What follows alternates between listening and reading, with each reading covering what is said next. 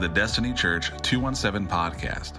The message you're about to hear was recorded at the church conference hosted by Fivefold International.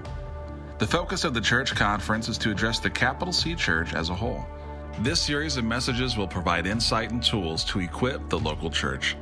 In this podcast, we hear from Nathan Finocchio, who is a teaching pastor. In addition to teaching, preaching, and writing, Nathan is a worship leader and songwriter. He is also the founder of Theos U and Theos Seminary. Let's get into the message.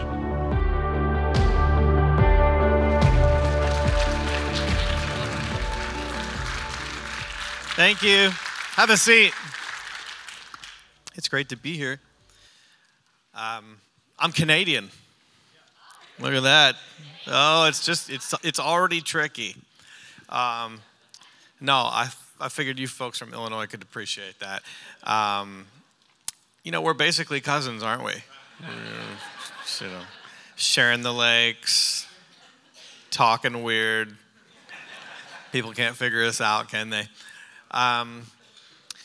So I'm Canadian. I'm from Ontario. My parents pastor a church about this size in an agricultural community called Harriston. There's about 1,800 people in our town. We have a Subway and a stoplight. It's pretty cool.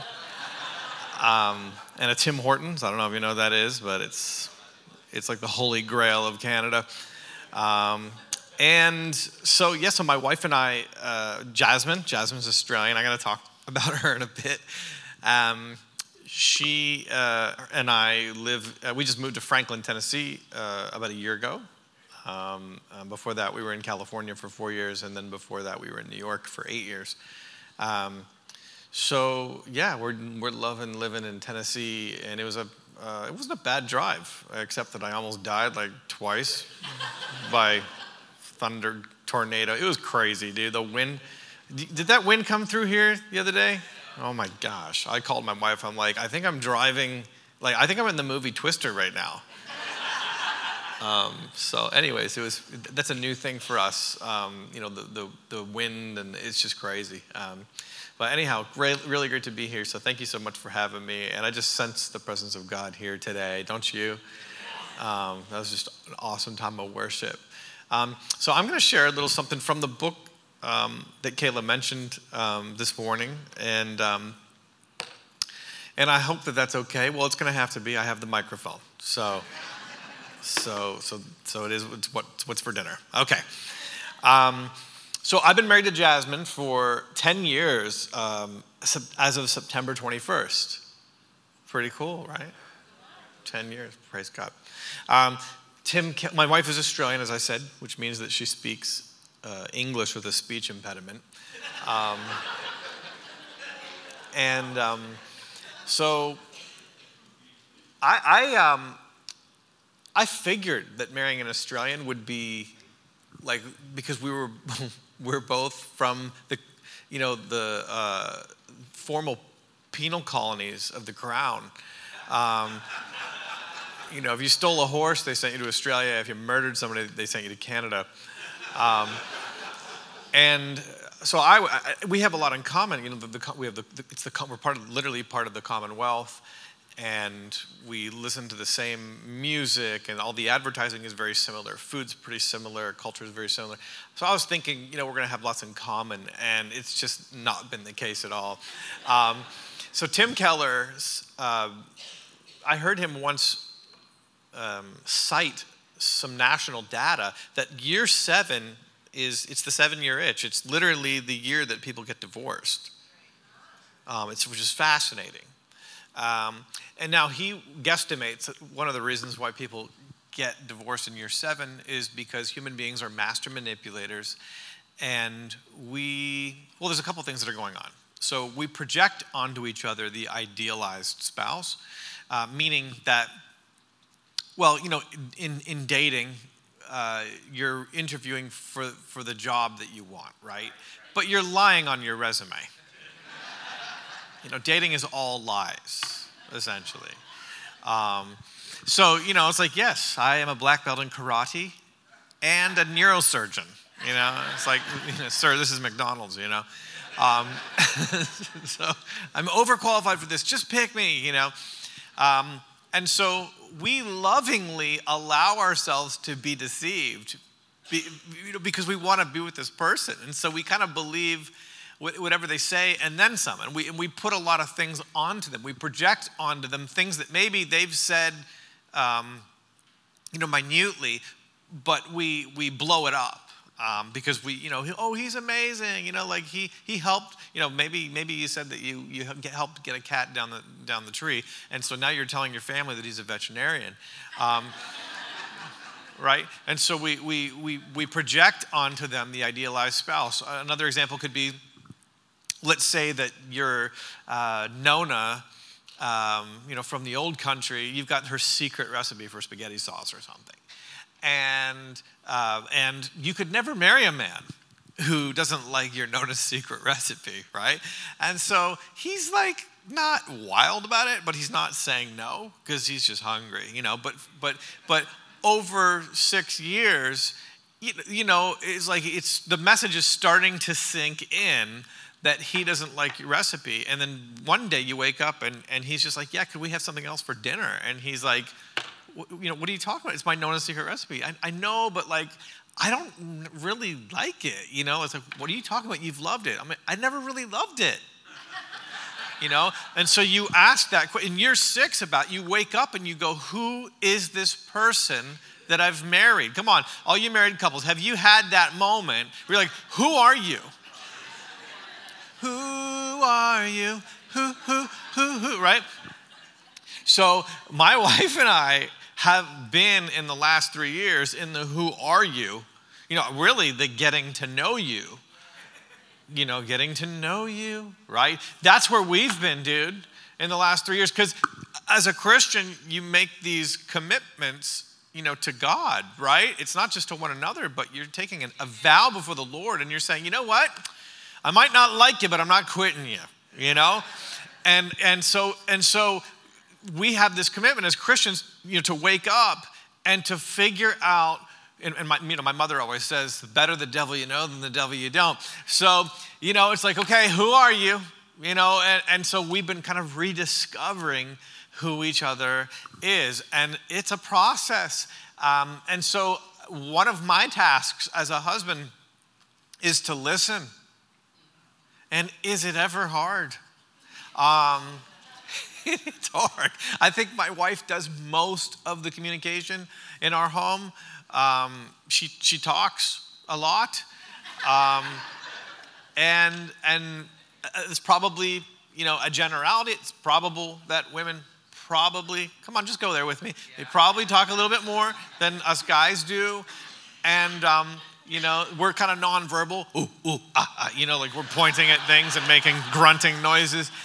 And so I'm trying to keep up at times, but she's communicating, and what I have to do is I got to listen, so like the sounds go in these holes on the side of my, I got 2 of them, I got 2 here, and then I have to think about what she's saying, and the reason is because I want to know my wife, right, and she needs to be understood and she needs to be known, and that's one of our basic human needs is to be known, and so. The experts say that you need to find out what that person likes and then love them the way that they want to be loved, which is really, really hard because I want to love my wife the way I want to be loved, right? And so it doesn't come natural to me to love Jasmine the way that she wants to be loved. I mean, my family really, worked me over. All I know is how to be a Finocchio, which is my last name. I don't know how to not be, right? So I love the way that my parents love. Well, her parents are completely different. It's insane. And so I'm like, why would anybody ever want to be loved like that? So I'll give you an example. So I'm paying attention. My wife, when she rolls her eyes in the back of her head, it could be for 2 reasons. It could be that she loved what she just ate. So, for example, she loves sushi, okay? So she rolled, paying attention, right? Rolled eyes, back of head for sushi, right? Okay, she loves sushi. Okay, that's good. Good to know. I know something about my wife. Great. I can love her with sushi. That's important. Or she could roll her eyes in the back of her head when she's upset at me and I'm saying something stupid, right?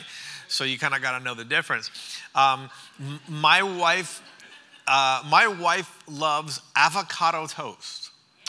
And in Canada, maybe it's like this in Illinois, but where I grew up in, particularly small town Canada, when you go out for breakfast, and it was the Tiviotdale truck stop for us, that's where we went for breakfast.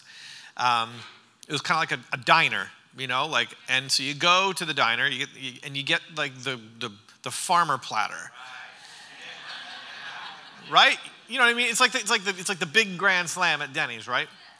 And so you're getting Canadian back bacon, really important. You get some pork links, and then you get some strip bacon as well. So you got 3 pork products there, right? And then you get, for me, I always get 3 eggs, because when I wake up, I'm famished. My wife she's not really eager to eat breakfast, but for me, I'm like, breakfast is my favorite. So you're eating all the meats, and there'll be maybe, because it's Canada, we have some beans, got that from the British, and maybe some mushrooms or something like that. And you will eat that, and then the toast comes on its own plate because it's not really invited to the party. You know what I mean? Like in Canada, it's an aside, right? Sometimes they put it on your plate, but it's like, why? Because toast is essentially trash in Canada. I mean, like, you eat the meats, you eat the important stuff, and then you take the toast, you wipe your face with the toast, and you throw it on the ground. Or if for some unforeseen reason you're still hungry after eating all the important stuff, you begrudgingly put jam on it, right? To mask the taste of toast. But in Australia, totally different. So Australia, I didn't know this, but they are one of the big exporters of avocados. It's a tropical nation. It's insane. And so there's avocado trees everywhere in Queensland. And then on top of that, they're big into avocado toast. It's like one of the reasons why they get out of bed. Like it's an entree for them. Which is, I don't get it as a Canadian, right? Like, why would you want to eat garbage, for breakfast? And they'll charge you $36 for it. And these people will happily pay that, right? So I would never think to love my wife with garbage. But I love Jasmine. I want to show her that I've been listening, paying attention to her. I can only know Jasmine if she self-reveals, right? Because anything else is just projection. I can't tell my wife what she likes. Enjoy that. Right? That'll last for 5 seconds, and then something in the house will get thrown at me. Right? When I don't understand, we're at this stage where, once again, we would kind of getting to know each other, and so her big thing is, I'm not like that, and my wife and I, we both like to sing and we love music, and so we'll sing songs back to each other, so for example, if I do something, a song that she sings of late is, "If you don't know me by now," right?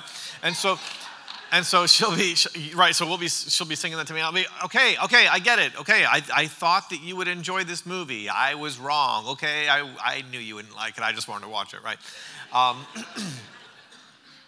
So I want to know Jasmine. Jasmine has to self-reveal. I have to find out what she likes, and I have to do the homework, and then I got to love her the way that she wants to be loved. So when I go to the grocery store now, I get sourdough toast. It's sourdough. See, we didn't grow up on sourdough in southwestern Ontario.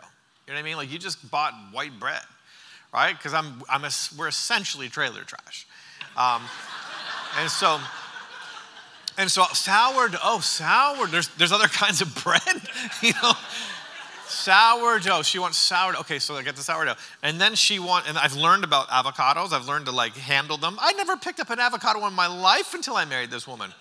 right? So pick up an avocado, and I've learned, you press your thumb into it, and if your thumb goes all the way into it, it's too ripe, and if your thumb doesn't go in at all, it's not ripe at all. It's got to go in just a little bit, and that's ready for Jazz, right? And then she doesn't like that trailer trash big gallon of olive oil that my mom used to buy. She wants that tiny little high quality producer from Italy, right? The expensive one, right? The olives had to be virgins, right? Makes no sense. Then she doesn't want that white trash table salt that I grew up with. She wants the pink Himalayan salt. Pink Himalayan salt. That's a laugh, right? I'm sure that tastes way different, right? But that's what Jazzy likes. And I love Jasmine, and so she's going to get it, right? I don't understand her preferences. I think it was Oscar Wilde that said that women aren't made to be understood, they're made to be loved. Don't even bother trying to figure it out. Just do the thing. Just get the pink Himalayan salt and the high quality producer, right, and the sourdough and the avocado, and you just bring that home and you just get out of the way, right? And now, would you agree with me though that people have preferences? Like, would you agree with me? People have preferences. It is what it is. It's part of being human. People have preferences, and it is what, it's not a bad thing, it's not a good, it just is what it is, right? Okay, so God is a person. He's not an impersonal cosmic force. God is not a vibe. God's not vibes, right? He's not the force, right? God is a person. And as a person, he has preferences. Now, how can I possibly get to know the God of the universe? Well, he has written scripture to us. He's self-revealed. See, God wants to be known. I can't know everything there is to know about Jasmine. I will never know. I'm just scratching the surface of everything that's in her, right? God has put eternity in the heart of man. I'm sort of, borrowing an idea from the writer of Ecclesiastes, which I don't even know if he necessarily meant. But the idea is that we're made for eternity, and God's deposited a lot into us, right? So we're in eternity, we're going to be discovering everything that it is that God's put into us, right? Never mind my wife, I will never know God exhaustively. Right? When I get to heaven and I look at him, I'm going to be more confused than ever. I'm not going to look at God and be like, oh, I get it. No, I'm going to be like, what is even happening? Right? And for eternity, God's just going to show us another shade of his wonder and his glory, and we're just going to praise again, It's going to be insane. Now, I can't know my wife exhaustively. I can't know God exhaustively, but I can know Jasmine accurately, and I can know God accurately. Just because I can't know somebody exhaustively doesn't mean I can't know them accurately. You hearing me? So there are some things that Jasmine doesn't like. And there are some things that God doesn't like. You hearing me?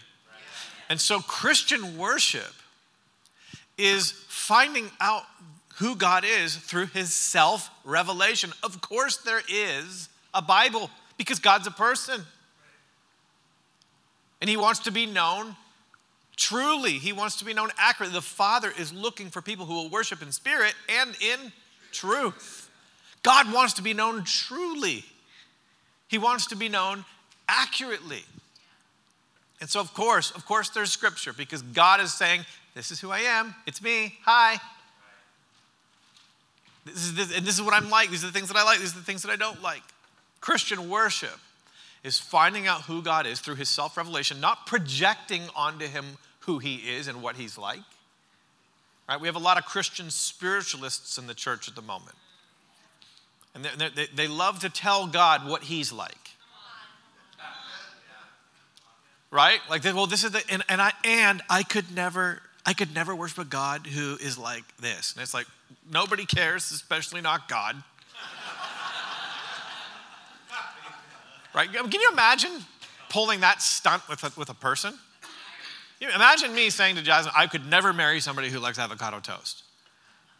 It's like, well, enjoy that, buddy. That's not how it works.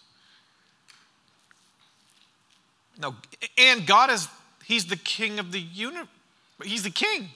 He's the king of all things. You don't tell the king what he's like. The clay doesn't tell the potter. Right? It's ridiculous. Just the idea of us telling God what he should be like. Oh, okay, you've been alive for 5 seconds and you somehow know about justice. You wouldn't know justice if it hit you across the face. No, our king is righteous and he's just. And all justice flows from his justice. I could never worship a God. No, that is Christian Buddhism. Yeah, that's where, it's like Christianity is the buffet, and you just kind of pick and choose what things you're going to eat. But Jesus is like, if you need to eat, you need to eat the whole meal. If you got to drink my blood and eat my body. I was like, this is getting weird. He's like, yep, I'm in charge. It's the point. You got to eat the whole meal, right? I can't divorce Jesus from his words. You hearing me? Even the things that I don't like, right? The things that I don't like in Scripture, when I get to Scripture, I get the parts of Scripture that I don't like, I don't get to tear them out of my Bible, right? I have to deal with that. And I have to assume that I'm wrong and God is right. So Christian worship then, all of Christian worship, what we're doing here this morning, Sunday night, the purposes of the church, it is to find out what God likes and to give him the avocado toast. That's Christian worship. So that's what we're going to talk about this morning with our remainder time. Okay, let's go to our first passage of Scripture. I believe it's in Psalm 141. Psalm 141, verse 2. And this is one of David's banned on the run songs. Okay? He's on the run for his life, and he is not able to be at the tabernacle. He loves the tabernacle. He loves to be worshiping in the house of God, but he can't be there right now. He's probably on the run for his life because of the Absalom incident. And so he's praying from a distance. He's praying in the wilderness. And he says this, God, let my prayer be counted as incense before you. And he's praying through the tabernacle furniture. And he's like, God, so you guys know the Ark of the Covenant, right? Remember, it's that golden box, right? And you open it and the Nazis' faces melt off at the end of Indiana Jones. Yeah, okay. So that's God had this little green room in the tabernacle called the Holy of Holies, or the Holiest of Holies. And there was this veil, and on the other side of that veil was a little altar with incense on it. Right on the other side of that veil. So God could smell the incense on the other side of the veil, right?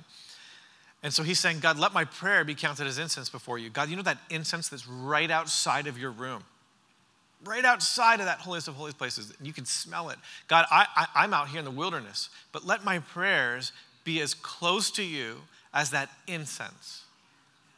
And God's going, yes, because obviously David is praying. He's writing this in the Spirit, Jesus says. David writes in the Spirit, and so he's writing prophetically here, and he's describing, and I mean, ultimately, the tabernacle is just, it's a description. It's like you know how Barbie's house looks like a real house, but it's not a real house, right? That's the tabernacle comparatively to God's throne room. The tabernacle was like the Barbie house. to God's throne room. And in God's throne room, the prayers of the saints are incense that are rising before the throne room of God, right? We see this in the book of Revelation.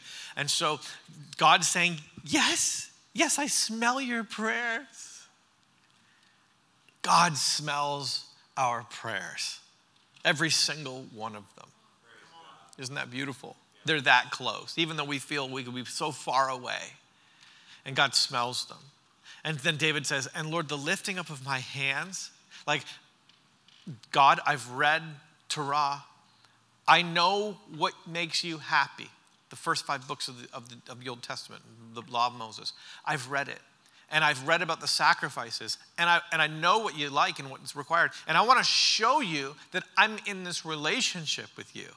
I want to show you that I care. I want to worship you in the detail that you have prescribed, because you have preferences, and I respect that. And so I've found out the things. I know what your avocado toast is, but I'm in the wilderness right now, and I can't bring a sacrifice. So how do I show you that I'm in this without bringing you something to the tabernacle? And so David says, God, would the lifting of my hands be like the evening sacrifice? Now, this is huge. Because A, it's a game changer. It's a prophetic game changer. Like, where's the precedent for hands being lifted in the Torah and that being like the evening sacrifice? There is none. So he's writing here prophetically, and he's anticipating New Testament worship, which is what you just did today. When we were lifting our hands, we were like doing the prophetic unlock here that David found. Because when David wrote that, God's going, yes, I love hands. Hands is like God's avocado toast. I don't get it. I would have chosen feet. I don't know. I'm just kidding. No, actually, hands are much cleaner and more sanitary. But it's just random. It's like, why hands? I don't know. God's a person. He has preferences. Paul talks about lifting holy hands. The first thing that you do in church, this is what I require first, that men everywhere, lifting holy hands without wrath or doubting. So we see that, Paul's picking up on this. But let's go to Hebrews chapter 13, because it appears that the author of the book of Hebrews is essentially going to copy and paste Psalm 141, verse 2, and the author of the book of Hebrews is going to drop it in Hebrews 13:15. So let's give a quick little background here for the book of Hebrews. The book of Hebrews was an encyclical letter. That means a letter that you share with other congregations, written primarily to Jewish peoples. Okay? Some of the church fathers believe that it was written in Hebrew, actually, first, and then translated into Greek, because the Greek is so technical. So this is now, the Jewish Christians faced extreme socioeconomic persecution, very extreme. It cost them everything to follow Jesus, everything. Their families would disown them. They'd be kicked out of the synagogue. Nobody would do business with them anymore. And they became very, very poor very, very quick. And this is why Paul, in his first missionary journey, has to go around the Mediterranean and basically borrow, rob, steal from all of the Gentile churches to take care of the Judean saints, right? To raise money for the Judean saint relief effort. Because these folks had nothing. This is why we'll see in Acts chapter 5, people are selling their pieces of property just to keep the church fed and alive. Right? Because it cost them everything. Now, their detractors are saying, what is wrong with you? Why would you follow Jesus? How are you going to worship this new Jesus dude? You got no priests. You got no temple. Your pets' heads are falling off. Figure it out. This is and so the author of the book of Hebrews is going to address all of these issues. Because they're going, how do we worship? We're getting a little insecure. We're thinking about leaving Jesus. And so the author of the book of Hebrews, the big message of the book of Hebrews is Jesus is better. So Jesus is better than Moses. He's better than the Levitical priesthood because he has a different priesthood. It's a better priesthood.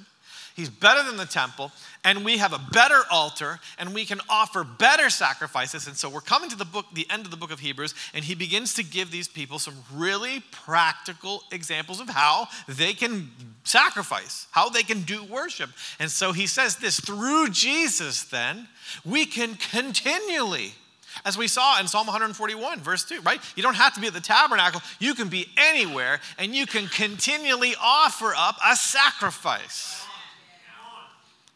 Right? Like how do we do sacrifices? Like, I got you. You can continually offer up sacrifices. There's sacrifices of praise. The Hebrew word for praise, well, one of the main ones is yada. And we see in obviously in Psalm 141, the lifting up of my hands, the lifting up of my yad as the evening sacrifice. If you're here with me, let's just do an audience participation moment for a second. Just come on, just have some fun for a second. Just lift one of your hands to me, just like that. Okay, you got a yod. That's your yod, okay? Hebrew word for hand is yod, and I just want you to go like that. Hello. Okay. So the waving of the hand is yada. To yada. And that literally, that's praise. The English transliteration of yada is Judah. But we get that from the German theologians because they love their hard J's. Okay, in the Hebrew mind, praise often involved the hand, right? Because the root word of one of their main words for praise is hand. Yada. So, and we see this, of course, in Psalm 141, and that's the kind of the context here, that the author of the book of Hebrews is stealing that idea of a sacrifice of praise to God. Just lifting it from Psalm 141, verse 2, and the fruit of lips that acknowledge his name. And there's the prayers there, right? So it's pretty interesting. And this would really matter to this audience here, because Old Testament precedent is a big deal for them. Right? So like, okay, wow, yes, sacrifice of praise. Yeah, wow. Yeah, the lifting of the hands and the prayers. Wow, that's incredible. And then the author of the book of Hebrews says, and don't forget to do good and to share what you have, for such sacrifices are pleasing to God. Now, let's talk about sacrifices for a second here, because sometimes as Christians, we can have these strange notions about sacrifice and being a New Testament believer. Now, I don't sacrifice for the forgiveness of my sin, and neither do you. Right? Jesus paid it all. Right? 2,000 years ago, Jesus is the once and for all. He became the once and for all unrepeatable sacrifice on the cross of Calvary. Right? Nobody's sacrificing for the forgiveness of sins anymore. That's done. It's all fulfilled in Jesus. He's the sacrifice lamb. And so I'm not trying to sacrifice to be in right standing or to get righteousness from God. You hearing me? Because now Jesus, when I believed in Jesus, I applied the blood of the lamb under the doorpost of my life. I'm in right standing with God. Now I'm in this relationship with the God of the universe because of Jesus Christ. I'm so pumped. And so from that, I sacrifice. Because I'm in relationship with God now, and I want to show him that I'm in this relationship with him. You hearing me? So I'm not sacrificing for the forgiveness of sin. I'm sacrificing from the forgiveness of sin. Right? Sacrifice is a New Testament concept. We're reading the New Testament. Well, I thought that we can it's grace. Yes, well, no, grace is not opposed to works. It's opposed to merit. Right? Oh yeah, I deserved it. No, definitely not. Bad news for you, buddy. You deserve nothing. Right? So, no, grace is that Jesus appeared and became the sacrifice for us. That's the grace of God. And then the grace of God actually empowers us to work. Right? When the grace of God was operating in Paul's life, he's saying, man, I worked harder than everybody. Yet not I, but the grace of God that was at work in me. It's this weird thing. Right? So grace empowers sacrifices. Grace empowers works. Now, I sacrifice because I'm in a relationship with God. The other reason why I sacrifice is because it's my job. Let's go to Peter here. Peter's writing to the New Testament church. And so, he's speaking to you this morning. And he says this, you yourselves, like living stones, are being built up as a spiritual house. Let's stop there. What Peter really means is like bricks. Have you ever seen a brick that was just alone? Right? It's like just sitting there on the sidewalk, and you're like, what's wrong, little buddy? You know what I mean? Somebody needs to do like a Pixar movie of a brick, and he's just missing. It's the missing brick, right? It's always strange to see a brick that's alone. And when you see a brick that's alone, you kind of look around going, where did you fall out of? You know what I mean? It's odd looking, and sometimes it's chipped or it's damaged. It's like, oh, you're cracked in two. Oh, nobody wants you. Like, you hearing me? Bricks belong in houses. They belong in buildings. They belong in constructions. They are designed to fit with other bricks. And this is what Peter means. He says, you yourselves, like living stones, are being built up as a spiritual house. So you are literally designed to fit in to the spiritual house. Right? Acts chapter 2 says that God added to the church daily those he was saving. When God is saving somebody, he's adding them to the church. That's how it works, because you are spiritually designed to be in the spiritual house. Right? Well, it's just me and Jesus. I really question that. Because if God's saving, God adds.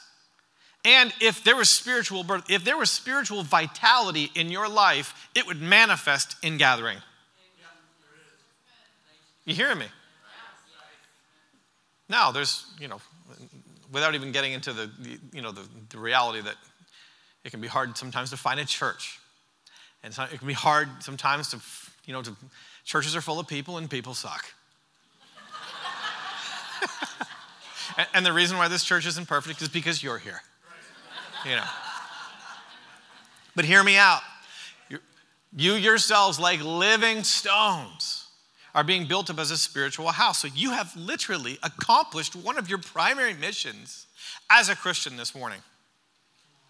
It doesn't feel that spiritual, but guess what? It's super spiritual. Sometimes super spiritual things are super ordinary things. Right? I think as charismatics and Pentecostals, we're looking for I'm looking for the glory cloud. I'm like, dude, you are being the glory cloud right now. You are being you showered today. Some of you wore deodorant. It's incredible. God is working in your life. And you came to church.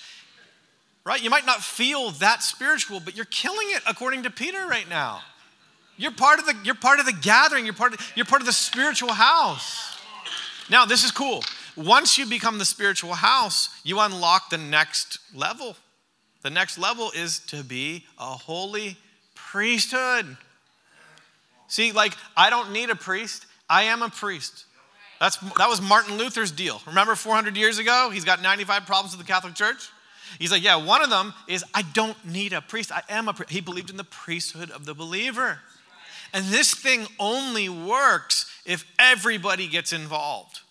Right? Protestantism is based on the idea that you're a priest, you're a priest, you're a priest. Everybody here is a priest. Otherwise, let's just go be Catholic. Let's just go across the road and be passive.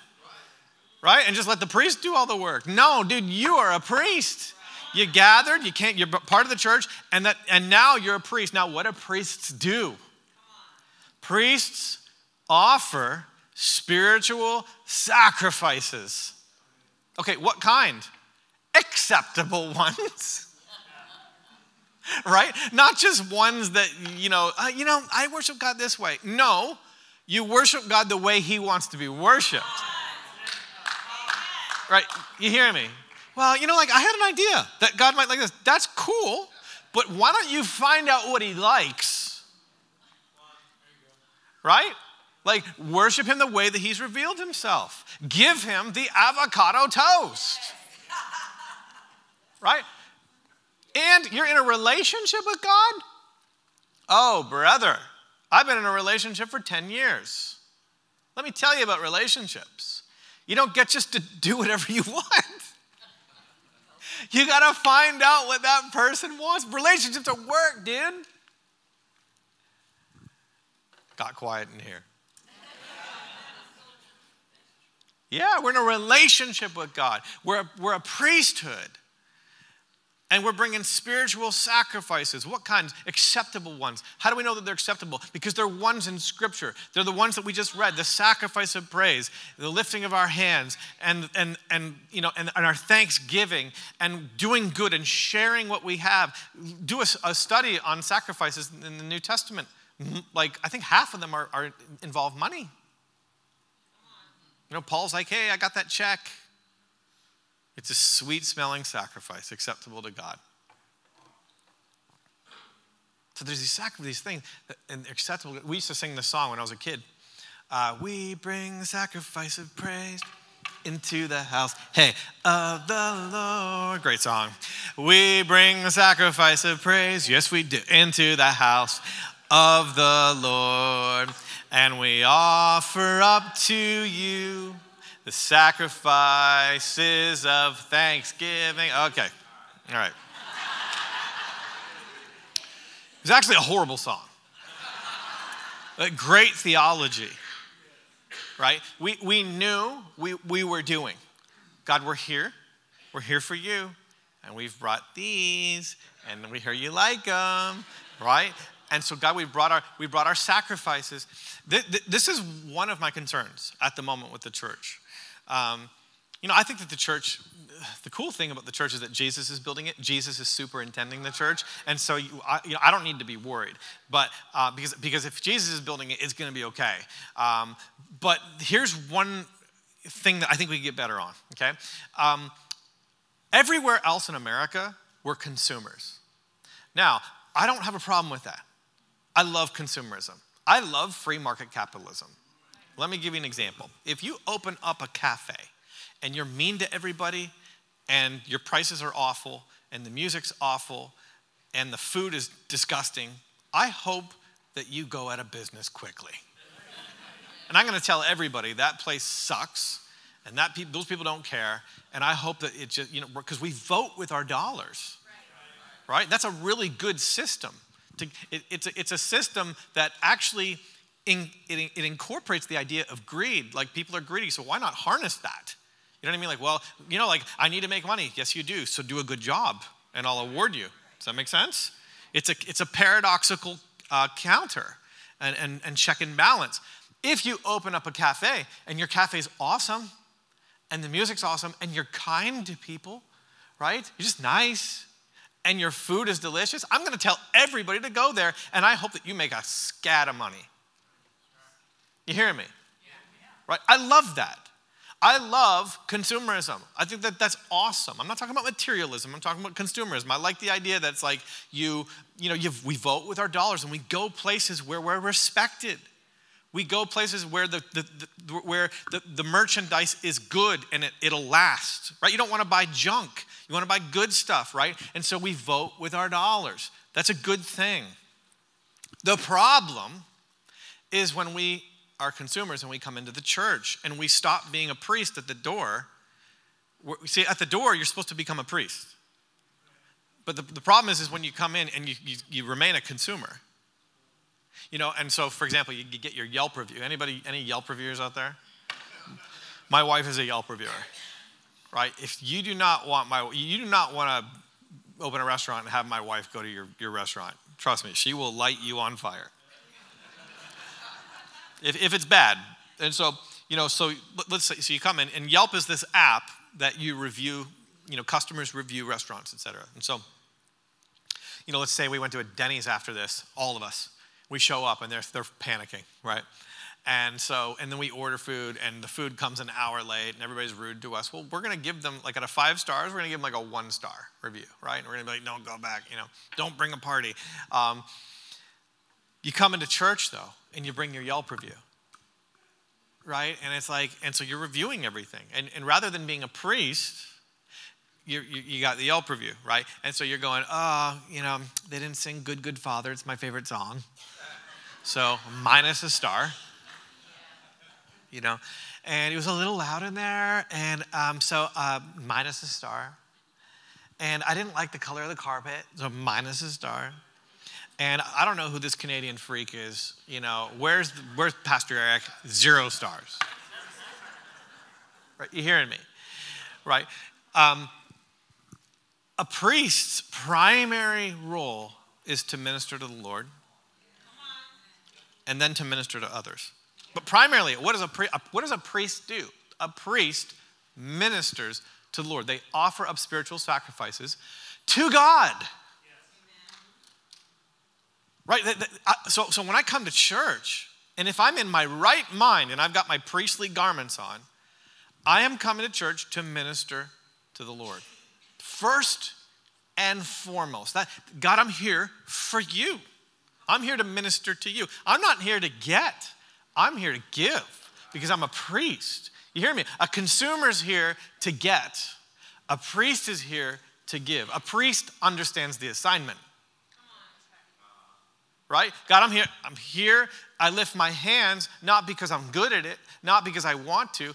I lift my hands because I'm here to minister to you. It has nothing to do with, it has nothing to do with what my desires or wants or needs are. It has everything to do with this is my job. This is what I'm called to do. You've got me into right relationship with you. It's insane. I've won the lottery. I'm in relationship with God. God, I'm giving you what you deserve. You hearing me? You know, this is not the worship team. You're the worship team. Right? They're just facilitating your job as a priest for you to bring the sacrifices.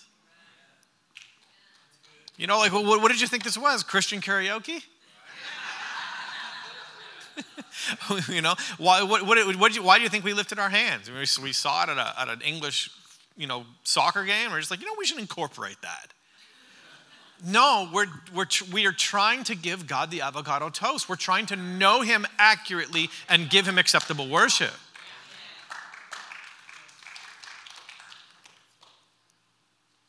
All right, let's keep moving.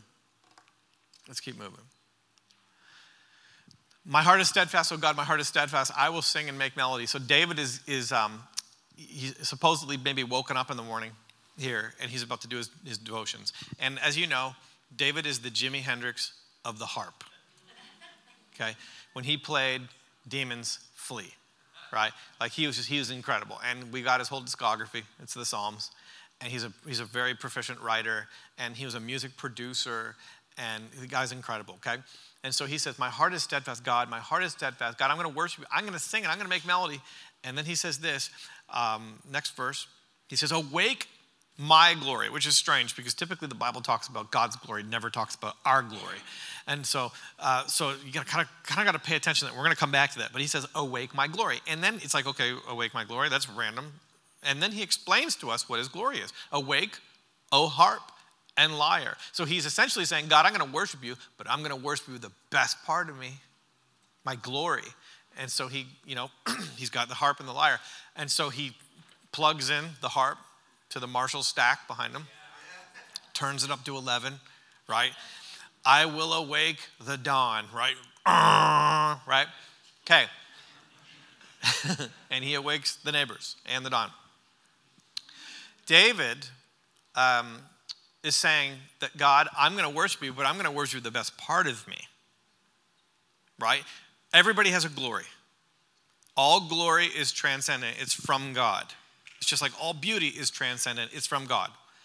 Like beauty first exists in the Godhead. Glory first exists in the Godhead. But God has given to every person a measure of glory. This is why David will say somewhere else in the Psalms, give unto the Lord, O you mighty, give unto the Lord glory and strength, give unto the Lord glory that is due his name.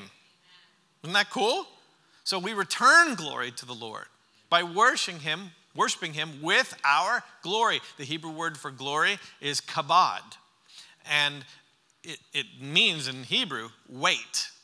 And the idea is it's a manifold word. There's different things to it, but one of the ideas of the weight is it's what you bring to a room. Let's say that we're at a party and you come in, maybe it's at Pastor Eric's house, and you say, so I lean over and I'm like, you come into the room, and so I go, who's that? And then Pastor says, well, that's so and so.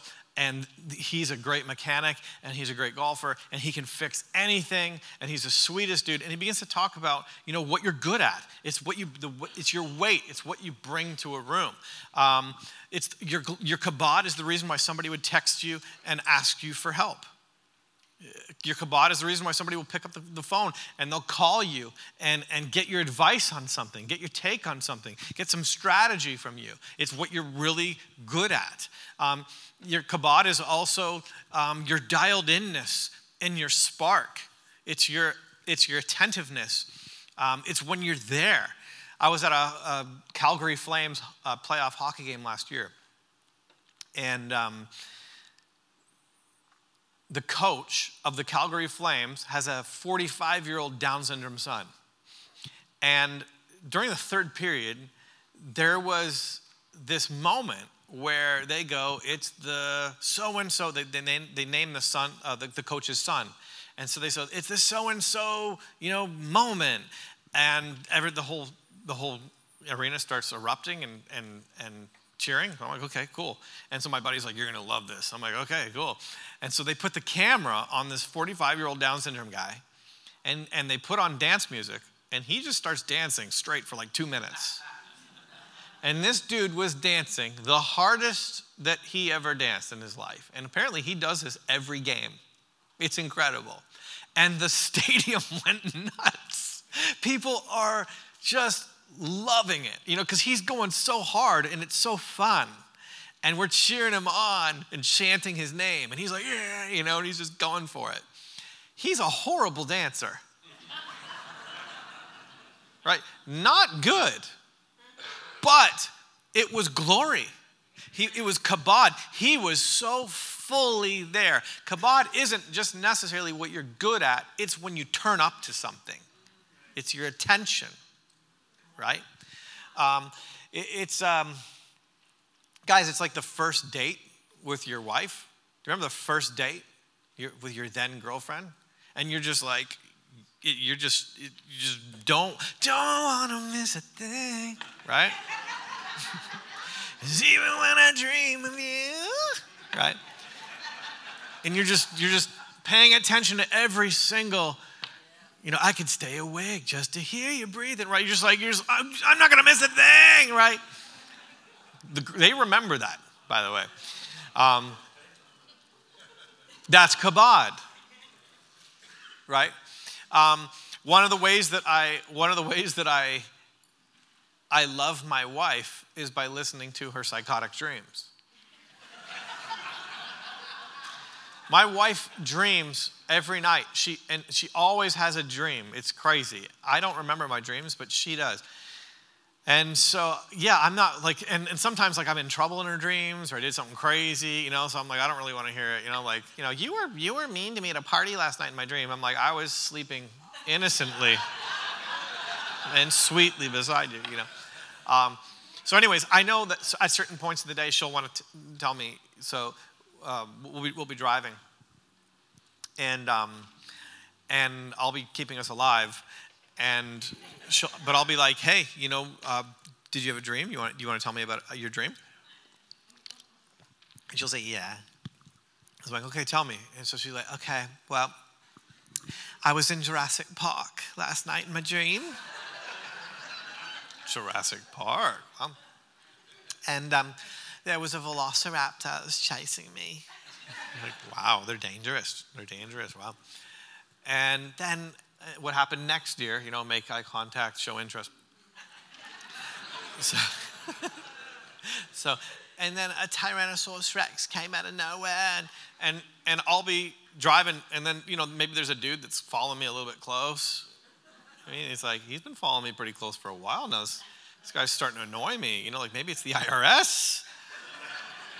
Maybe it's the FBI. I don't know. I think I made a campaign donation to the Trump like 4 years ago for $50. Maybe, you start getting paranoid, whatever it is. And so and so she'll be talking, and I'll be going, yep. Because I'm in my world now, with the potential FBI agent on us. And yeah. And then she'll stop talking. And then she'll go, Nathan, where are you? Right? God is like a woman.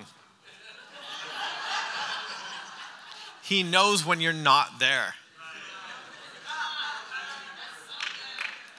So we should bring the sacrifices. We should bring hands, right? And we should and with thanksgiving, enter his courts with thanksgiving, his courts with praise, right? And it's a sacrifice of praise. And you bring your money and you do those things. But God wants yod with kabod. He wants it with glory, right? Like he doesn't want just the hands. He wants the hands with your heart. You know what I'm saying? And there can be a divorce at times in our worship where you're kind of mailing it in and you lifted your hands maybe and you're going, man, I am so spiritual. But God's going, you're not even here, dude. Because whatever the glory that God gave you, it's just not there. Maybe it is a money issue. Maybe you're a business person and your kabod is making money. You kill it at it. You're strategic at it. It's a glory that God gave you because God gave you the ability to get wealth. And so you kill it. But there's a divorce, man, in it. And you're not bringing your glory to the Lord. And God's going, you're not here. You're not here. Maybe you're an articulate person. And if I gave you a letter, you could just, and I told you somebody over here is really, they're very discouraged and they're very downcast. And you could write this beautiful letter that would encourage them, right? But in worship times, or in your conversations with God, you're shooting blanks, right? Like you're not, and God's going, what about me? Right? What about me? Why don't you ever stir up your glory towards me? Maybe you have time. Maybe you have lots of time on your hands. That's your glory at the moment. You just have time. But you're not giving your time to the Lord. You're giving your time to maybe to volunteer or help or whatever it is. Bottom line is, Holy Spirit knows where you're at. And at times, God's going, thank you for the yod, but I want the kabod. Right? Now, here's the deal.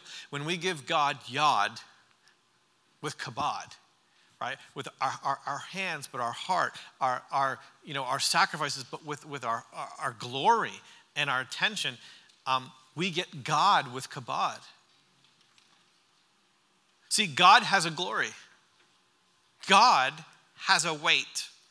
And God can begin to lean into your life. And you could experience the glory of God. And this is one of the issues I think that many Christians miss.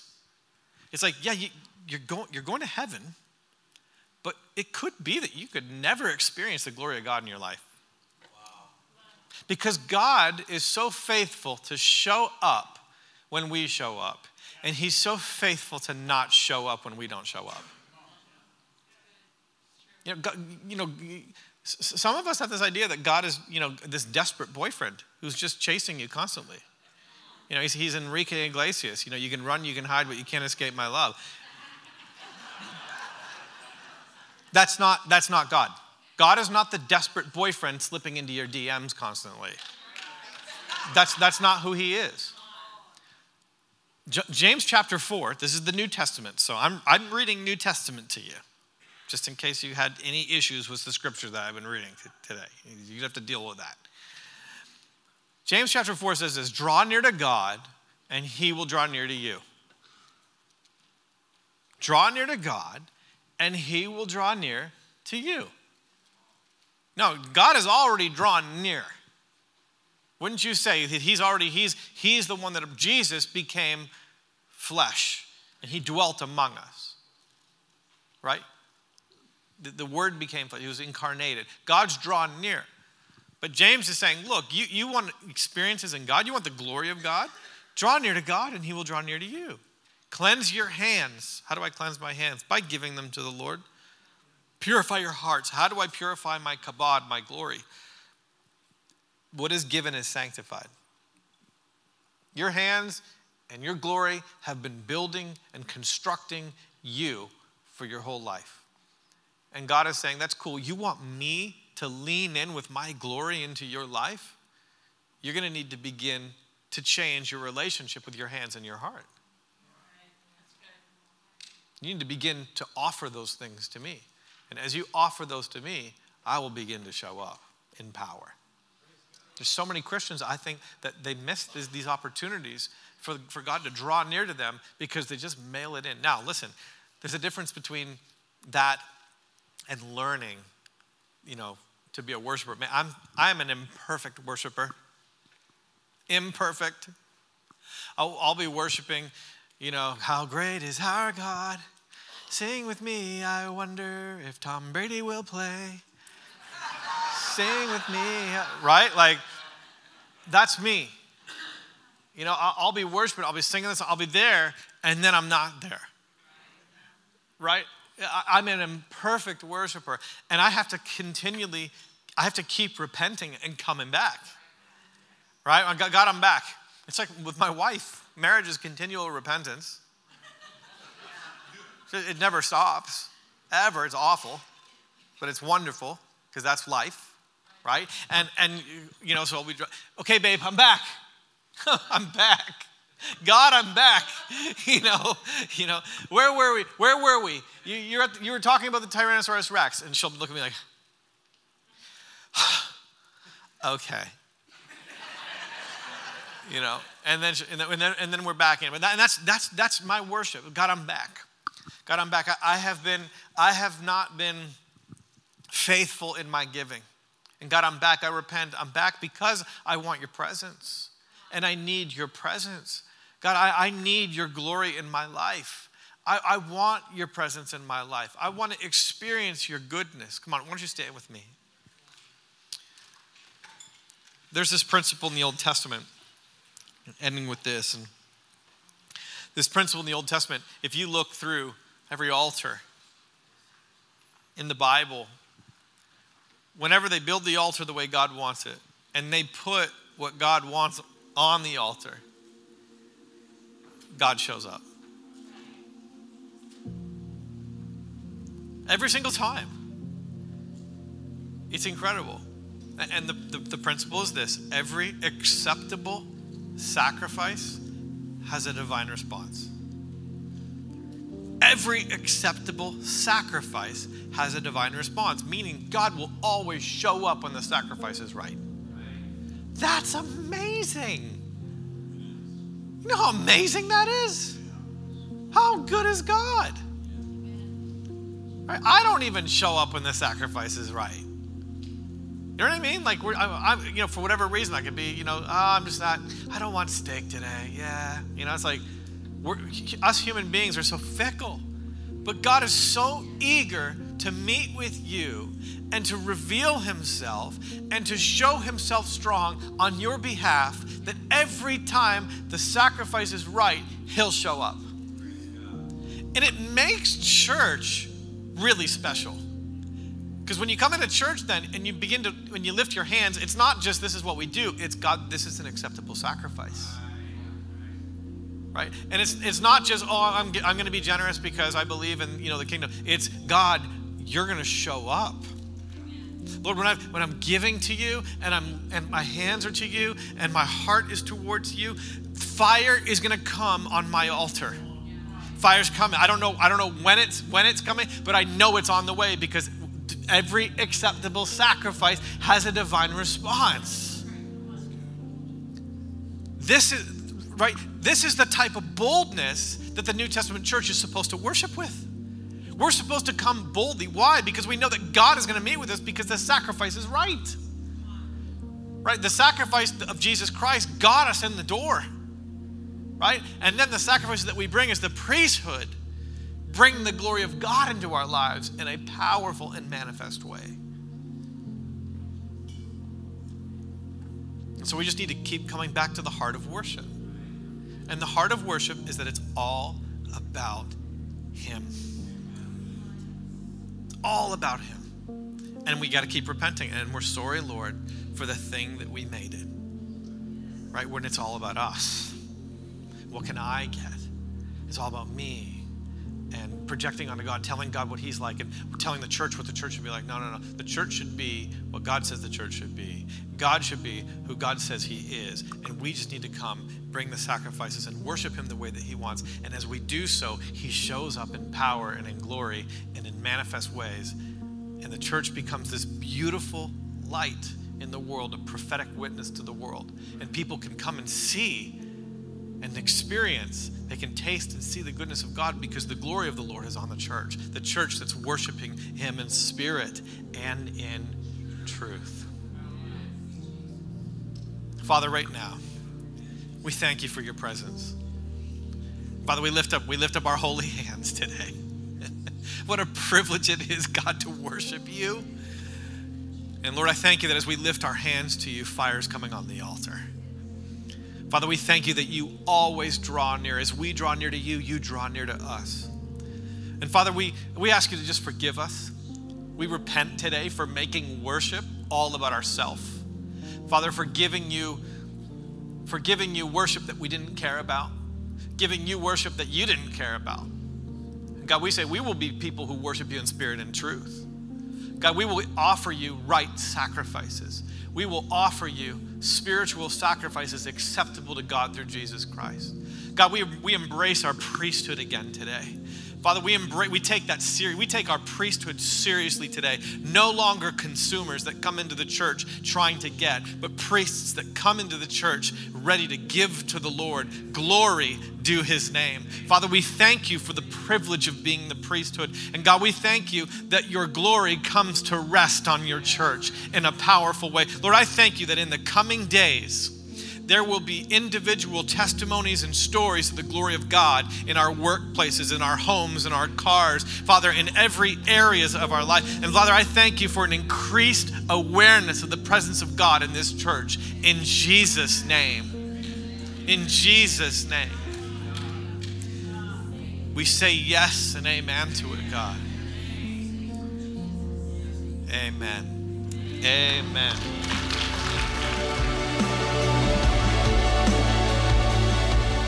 We hope you enjoyed this message from the church conference hosted by Fivefold International. To learn more, you can visit the website at fivefoldinternational.org. Make sure to check out the entire series of teachings from the church conference on the Destiny Church 217 podcast.